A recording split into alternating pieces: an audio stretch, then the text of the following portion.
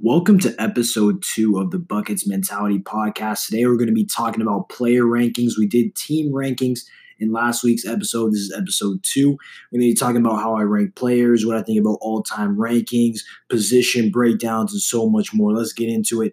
Let's start with basically just how I rank players. So I break them down into tiers based on the amount of value that these players hold to an NBA franchise. This is a team sport. This is a 5-on-5 sport, not one-on-one. I'll get into the difference a bit later. But the whole purpose of ranking players is to determine and predict what team's going to be better at the end of the day because players make up these teams. Obviously, star power is just one category when you talk about ranking players. You got to talk about team chemistry, fit, what kind of players, what roles you have on your team, your coaching, the system. There's so many factors, head-to-head matchups, things like that. But the whole purpose and origin of player rankings is to determine what team is going to be the better team.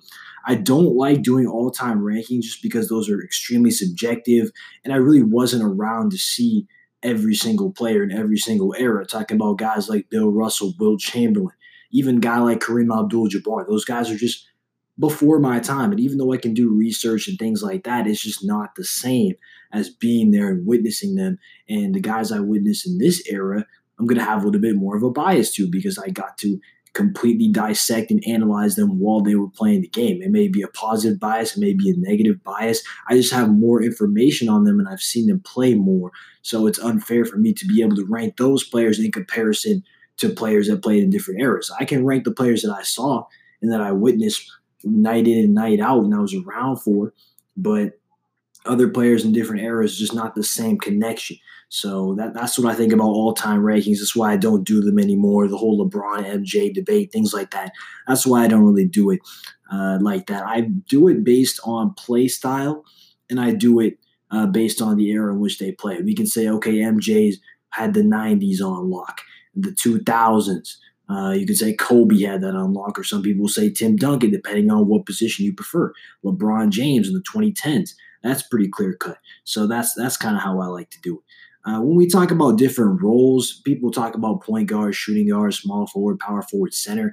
I kind of view the NBA in different sort of positions. I see the play initiator being like what a lot of people refer to as the point guard.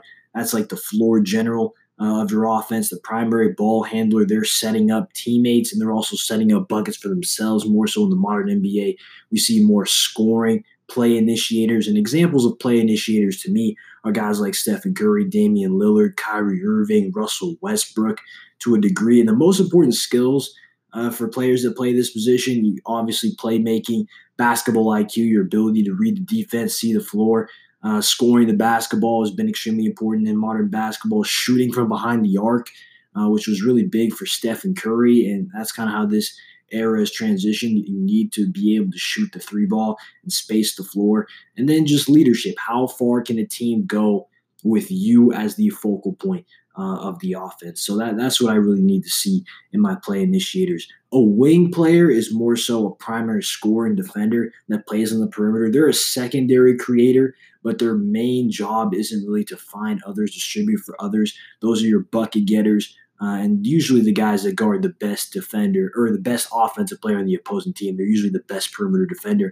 And guys like that are KD and Kawhi Leonard.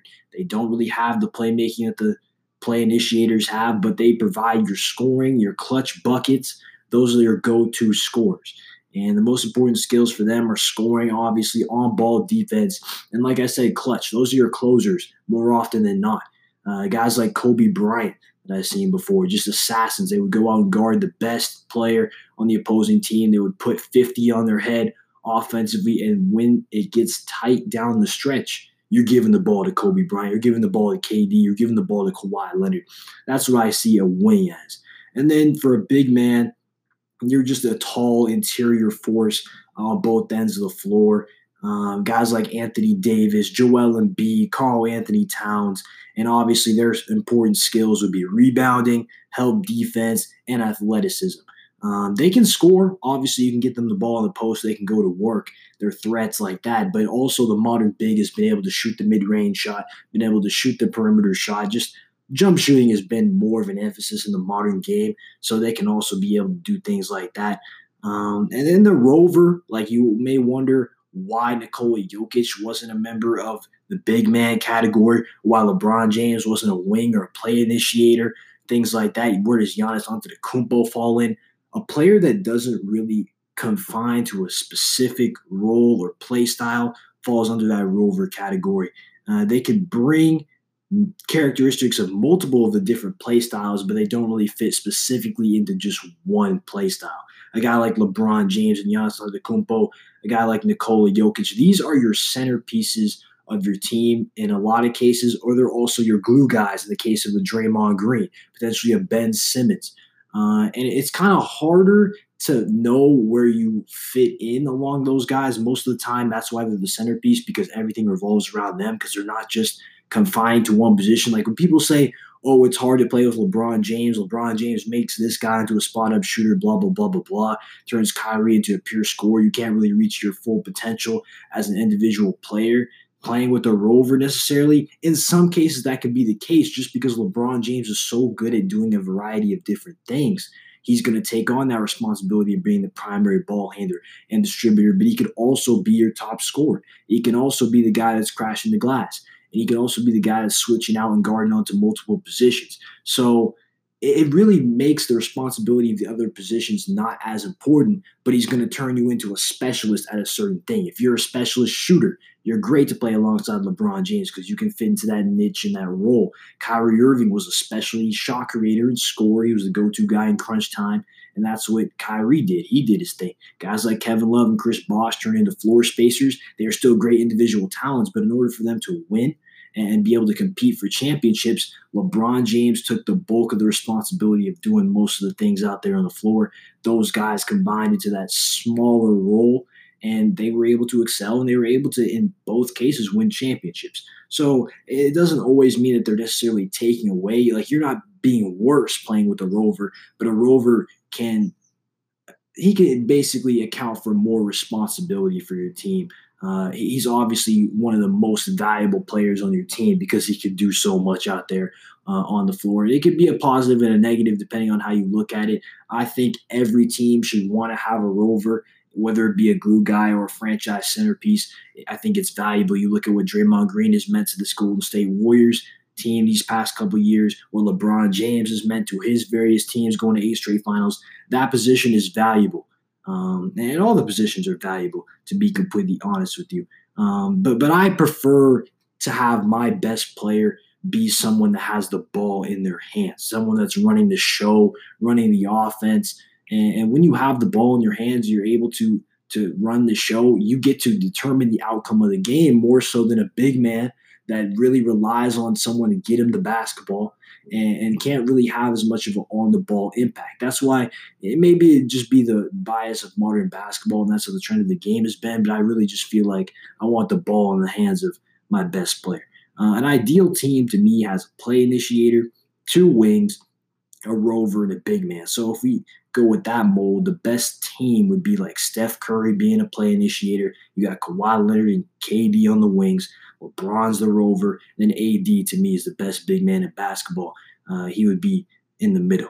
Paul George is the second best wing to me if KD's out with his Achilles or whatever. So the Clippers really have the best wing duo. When you talk about Kawhi and Paul George, the Lakers have the best rover big man duo with LeBron James and Anthony Davis. So there's just a lot of talent in Los Angeles. In fact, that entire squad, if you're taking off KD to replace him with Paul George, that entire squad is playing in the Pacific Division, playing in the state of California.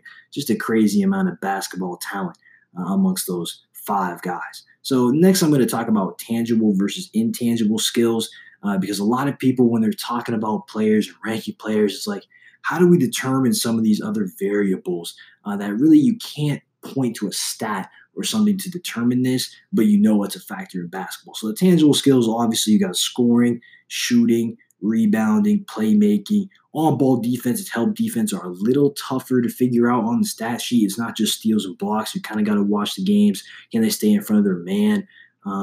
What percentage does the opposing player shoot when guarded by them? How do they make it more difficult for that player to score? Whatever the case may be. But those are more so the tangible skills. And the intangibles, you got the athleticism, which, I mean, there's some tangible measurements, but it's not entirely a tangible.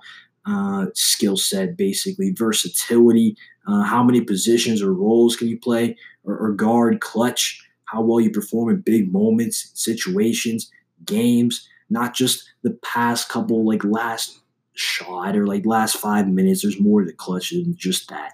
IQ, the ability to understand and read the game, decision making, efficiency. Then you talk about leadership. How far can a team go with you as the driving force, with you as a centerpiece? Those things all matter. Um, when I look at players, I try to focus on what they're elite at, what they're really good at, rather than focusing on their weaknesses. A lot of people kind of like to bring down other players to elevate their favorite players or the players that they think are better. No, I just look at the positives. What can you do at an elite level on the basketball court, and how does that compare to someone else and what their elite skill sets are? Which skill sets do I find more valuable? Would I rather have for my centerpiece or my player? And being less bad at something isn't a reason why you should be better than someone else. It should be what you're elite at. You're better at being elite at this specific thing, rather than just you're a little bit better, but you're not great. So those are just little tweaks to how people rank players that I kind of find different in the way I rank players. So the difference. Let's talk about the difference between individual one-on-one talent. Versus the impact on a 5-on-5 game. A lot of people say, who could win in a one-on-one? Who's more individually skilled? That's the better player. No, because if that was the case, we'd be talking about a one-on-one tournament or something like that. We're talking about a 5-on-5 team sport with coaching, with bench, all these other variable factors. It's not just who can win a one-on-one. Phenomenal individual talents are different than how good you are in a team sport. There are some amazingly skilled individual hoopers. Carmelo Anthony is a perfect example. Carmelo Anthony could beat half the league in a one-on-one. We're talking about just you put these two guys in a gym and you just have them play one-on-one. Clearly, that's not the same as impact on a 5-on-5 sport. You can be a phenomenal individual talent and still have an elite level impact on a 5-on-5 sport. Guys like KD, Kawhi Leonard, Anthony Davis, Kyrie Irving, list goes on and on. Phenomenal individual talents, but they can still have a big impact on team success. And 3 out of those 4 guys I just named have won an NBA championship. But there's also players you can build the team system around. They're kind of systems in and of themselves. They may not be as good one-on-one players or individually skilled or talented individual players, but they have such a tremendous impact on team success. You talk about LeBron James. You talk about Steph Curry, Giannis Antetokounmpo, Nikola Jokic. Their intangibles, their playmaking, things that don't really fall into the one-on-one, back and forth kind of open gym type of setting, but they still have a big impact on the game of basketball. Those are things a lot of people don't seem to equate into the conversation when you're just talking about individual skill.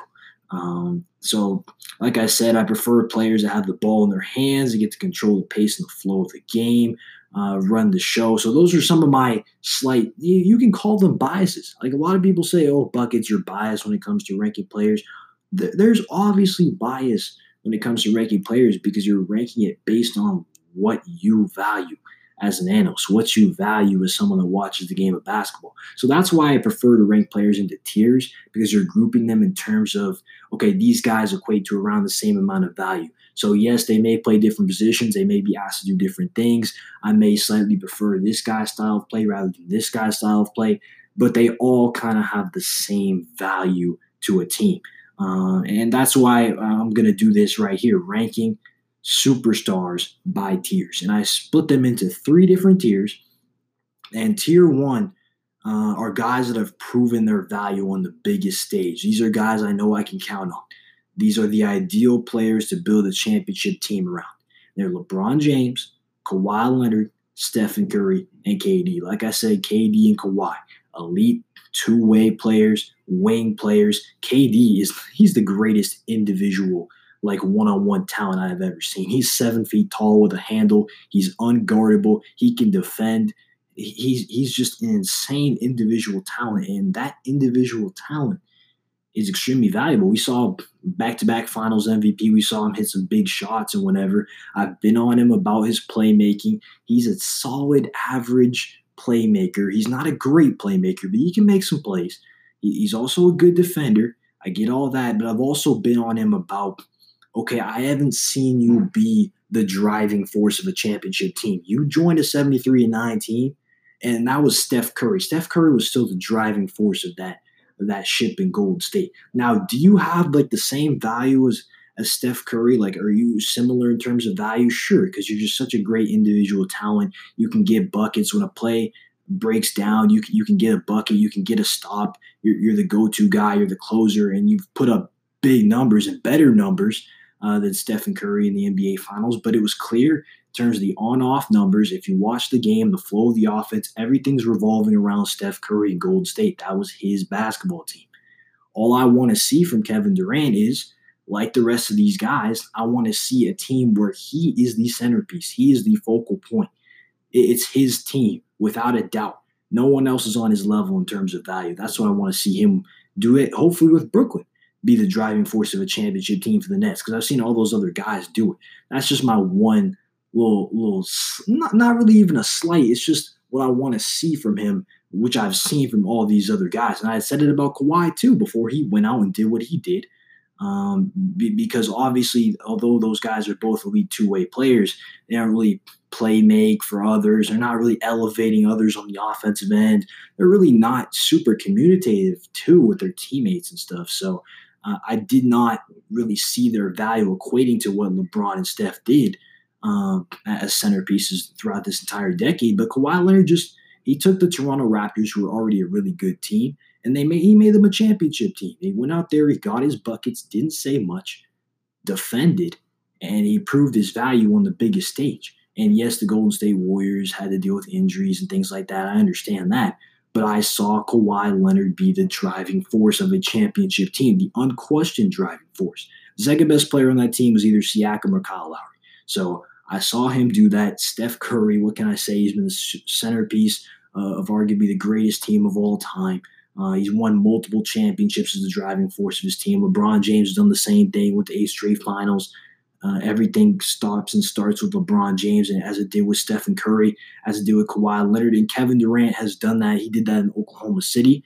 I mean, they didn't win a championship, but he still took them to the NBA Finals. He still showed out, put up 30-plus in those NBA Finals, going head-to-head with LeBron James. That's why I put him in this category, because even though I haven't seen him do what Steph, Kawhi, and LeBron have done, I've seen him still get buckets and be huge on the biggest stage. I've seen him be clutch. I know I can trust him, and I know this is the biggest thing with KD, and I've told him this before.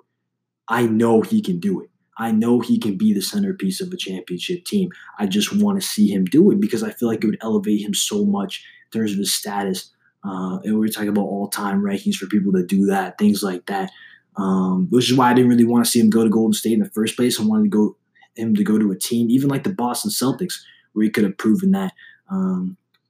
It didn't end up happening, but now he has a perfect opportunity to go with his friend Kyrie in Brooklyn and see what they can do there. Tier 2 for me, perennial MVP caliber talents who haven't proven they can be the centerpiece of a championship team, which, I mean, doesn't mean they're ass, obviously. These guys are superstars. These guys are all world. They're talented. Year in and year out, they'll be in the MVP conversation. And these guys still have a good amount of time left in their careers, especially when we talk about Giannis and Anthony Davis. I also have James Harden in this mix, who's 30 years old, but we know what he is, a scoring assassin, a great playmaker. He's a guy where everything stops and starts with Harden for the Houston Rockets. He has come up short in the playoffs, and that's my big knock against him. And he's so ball dominant, but like he can be successful in that setting. But at times in the playoffs, when the game slows down, when the officials swallow their whistle a little bit more, he doesn't get those same calls. He's more inefficient.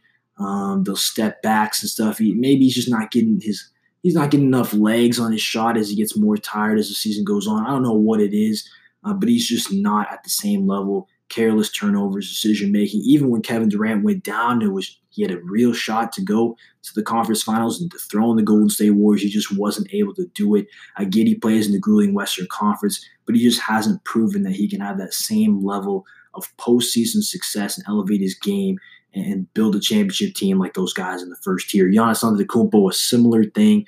He was able to lead the Bucks to the conference finals, and during the regular season, I mean, he was the best player in the NBA during the regular season. He was a dominant force on both sides of the ball. He's versatile. He's a rover. He can play and guard multiple positions. He's so valuable to that Milwaukee Bucks team. But down the stretch, his lack of a perimeter jump shot, his lack of really like a post fadeaway or something, even like a mid-range game, it just came up a little short going up against Kawhi Leonard, and it proved that he still has a little bit of ways to go. He's the youngest player on this entire list. So, I mean, he's going to be in that tier one very, very soon. And he was close to being in that tier one if he could have just gotten past Kawhi Leonard last year and done those necessary things to prove he can get buckets on the biggest stage. He's still developing as a basketball player. He's gotten better every single year. I'm such a believer in Giannis because I've seen every single year he just gets better and better. He has the physical tools. He's a smart basketball player. He's trending up for me, definitely. Anthony Davis is a guy I've been critical of because he's such a phenomenal individual talent, kind of like what I said with Kawhi Leonard and Kevin Durant. He plays both sides of the ball. He's a post threat. He has a jumper. He has all the individual skills. But because he's a big man, especially in modern basketball, he's not really much of a playmaker. He's not really elevating a team offensively. Like defensively, he's an impact. He can definitely elevate a defense.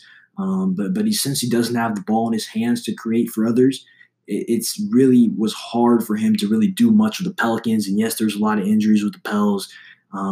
Obviously, he got injured a little bit, and he ran into Golden State. He was able to beat Portland, but he just hasn't proven to have much success in the postseason as number one guy, and I just could not put him in that tier one.